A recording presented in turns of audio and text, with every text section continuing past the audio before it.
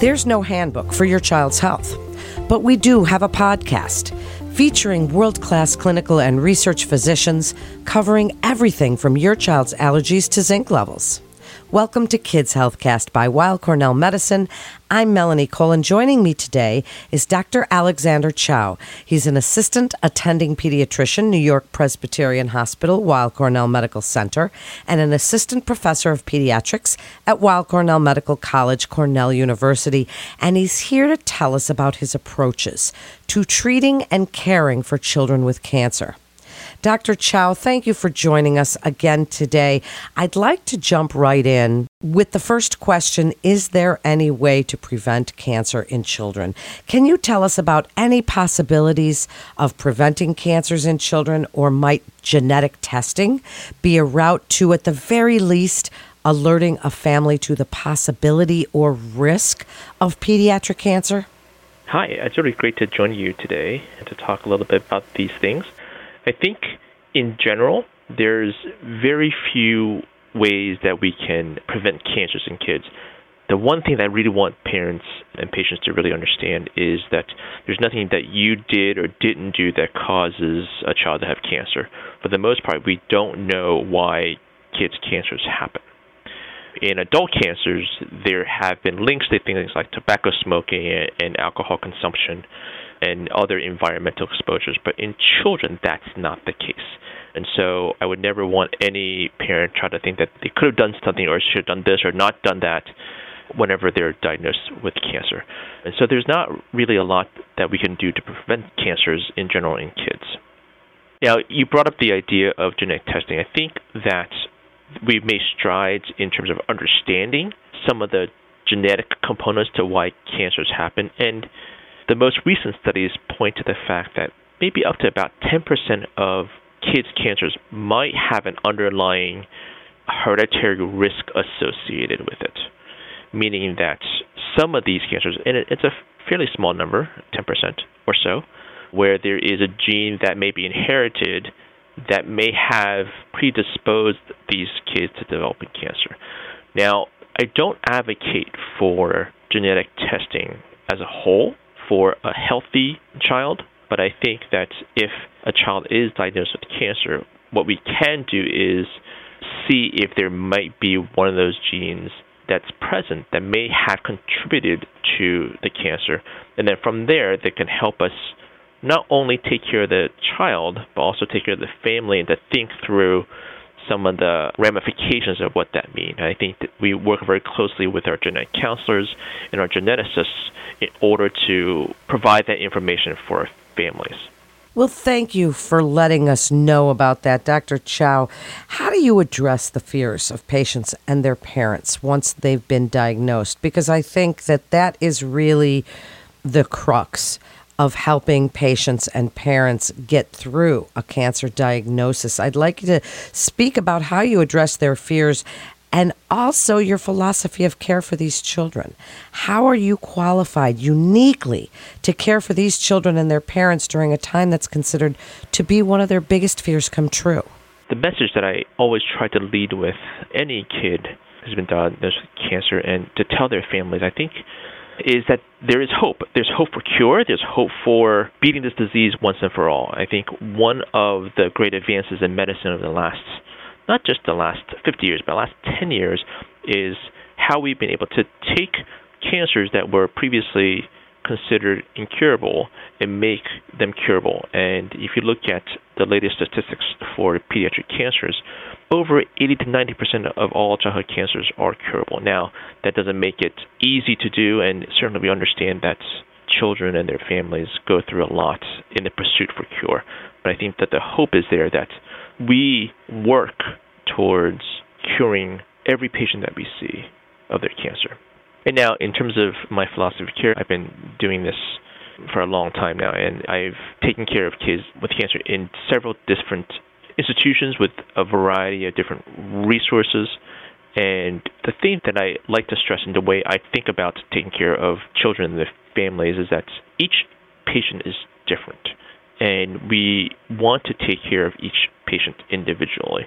And my philosophy of care really centers around several different concepts or ideas The first of which is being compassionate. The care that we deliver, the care I hope to deliver to all of these kids is a compassionate one where we take into account patients' preferences, we take into account their specific situations, both medically as well as emotionally and spiritually and psychologically. Another tenet is the idea of being holistic in the way we take care of these kids. I work with a big team of people, nurse practitioners, physician assistants, nurses, child life specialists, social workers, work with others in other specialties. We all come together to take care of the child. And our job is to not just cure them of their cancer, but also take care of the rest of them, because we know that even though cancer may affect a specific part of their body, we know that it touches on so many other parts of not just their bodies, but also their lives. And the other big tenet that I hold on to is to be data-driven, to be informed by the most recent results, the most up-to-date techniques. And I think that Weill Cornell Medicine and all the subspecialties that we have, especially in pediatrics, allows for that kind of individualized, compassionate, holistic, and data-driven care that I think all patients should get. Well, that's certainly an area that Weill Cornell excels at, is that patient-driven care. And I'd like you to expand for just a minute, Dr. Chow, on how you help the families emotionally, psychosocially, with those complications and even physically, because you did mention just briefly, this is for kids, they're growing, they're going through puberty, they're going to school, they're doing all of these things. There's a social life they want to have, but also maybe they're in chemo, maybe they're in any kind of treatment that affects their appearance or the way that they feel. What are some of the things that Weill Cornell Medicine does to go above and beyond to help those families with that portion of a diagnosis like this? That's a very important part of how we get patients to be better. What I'm really proud of is the team that we've assembled here in pediatric hematology oncology for the care of these kids. None of us can do this alone, and we certainly rely upon different subspecialists here at Weill Cornell Medicine. We have the entire gamut, the entire range of medical subspecialties that are necessary to care for any child, not just with cancer, but with any other illness that might affect them. But I think just as importantly, we have a team of social workers, child life specialists, even teachers, chaplains, and other support members, and even former patients who will come around a family, a child, and help them go through what is arguably one of the hardest times in their lives. And we do this knowing that different patients will have different needs, and we will tailor it to whatever the family needs are at the moment. Well, I think that's such an important point, is what they need at the moment. And that's really such a help, especially when you talk, Dr. Chow, about the multidisciplinary approach. Tell us a little bit about the services that help so that parents don't have to run around from place to place to place with their kids, because that really adds to that toll that it takes on families if they have to go to 10 different places in a week, but really when they can do everything at Weill Cornell Medicine. Yeah, I think that's certainly one of the advantages. One of the reasons why I really love working here with the team at Weill Cornell is that we have every pediatric subspecialty that is necessary for us to take care of these kids. So we have specialists in heart diseases, cardiac diseases, as well as infectious diseases, lung diseases, liver diseases, all of these different areas where I know that the chemotherapy that I administer might affect them. And so we can easily have patients be seen in one visit by multiple subspecialties on the same floor even, and so that patients don't have to worry about making appointments here and there. We also have people such as our social workers and child life specialists and physical therapists. They're all here at the main campus, so they will actually come to outpatient visits, they'll come to the inpatient visits, so that much of the care that we deliver is actually right here, and will come to you to make sure that we can at least take the stress off of the traveling part. But knowing that the subspecialties that we have here, the different services, are world-class people who are taking care of these patients and their families. And that's such a wonderful approach for these families that are just going through so much. As we wrap up, Dr. Chow, I'd like you to reiterate how a diagnosis does not necessarily mean the worst for children. I'd like you to speak about some of the exciting things happening in the world of pediatric oncology and on the horizon, what you see, think, or hope will happen, and about how there is really a lot of hope in a child's cancer diagnosis and what you see going on in the future. Yeah, I think that's probably the one thing that I try to have patients and parents understand when they first come. I mean, no one really wants to see an oncologist, ever. But in kids, what ends up happening is what we know is there is such hope for these patients and their families.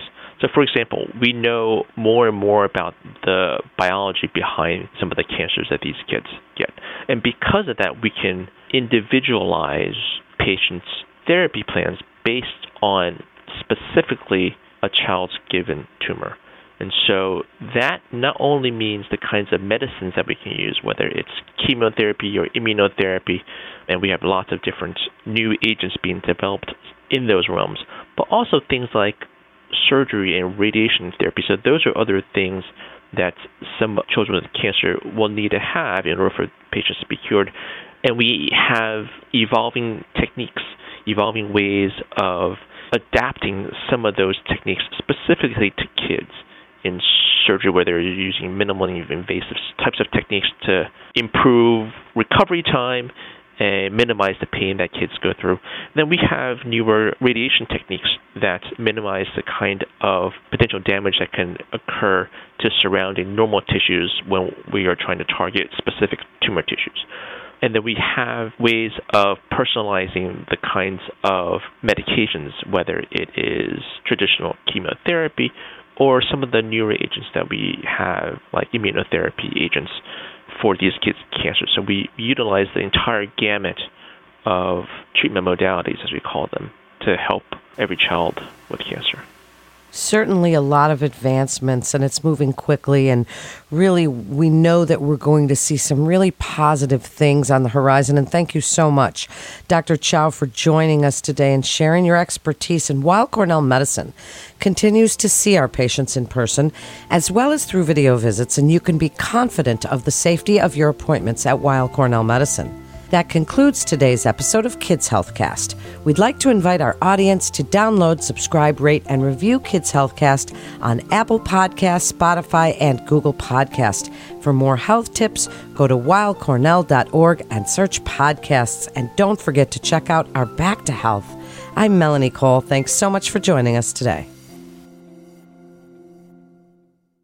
Back to Health is your source for the latest in health, wellness, and medical care for the whole family. Our team of world-renowned physicians at Weill Cornell Medicine are having in-depth conversations covering trending health topics, wellness tips, and medical breakthroughs. With the spotlight on our collaborative approach to patient care, the series will present cutting-edge treatments, innovative therapies, as well as real-life stories that will answer common questions for both patients and their caregivers. Subscribe wherever you listen to podcasts. Also, don't forget to rate us 5 stars.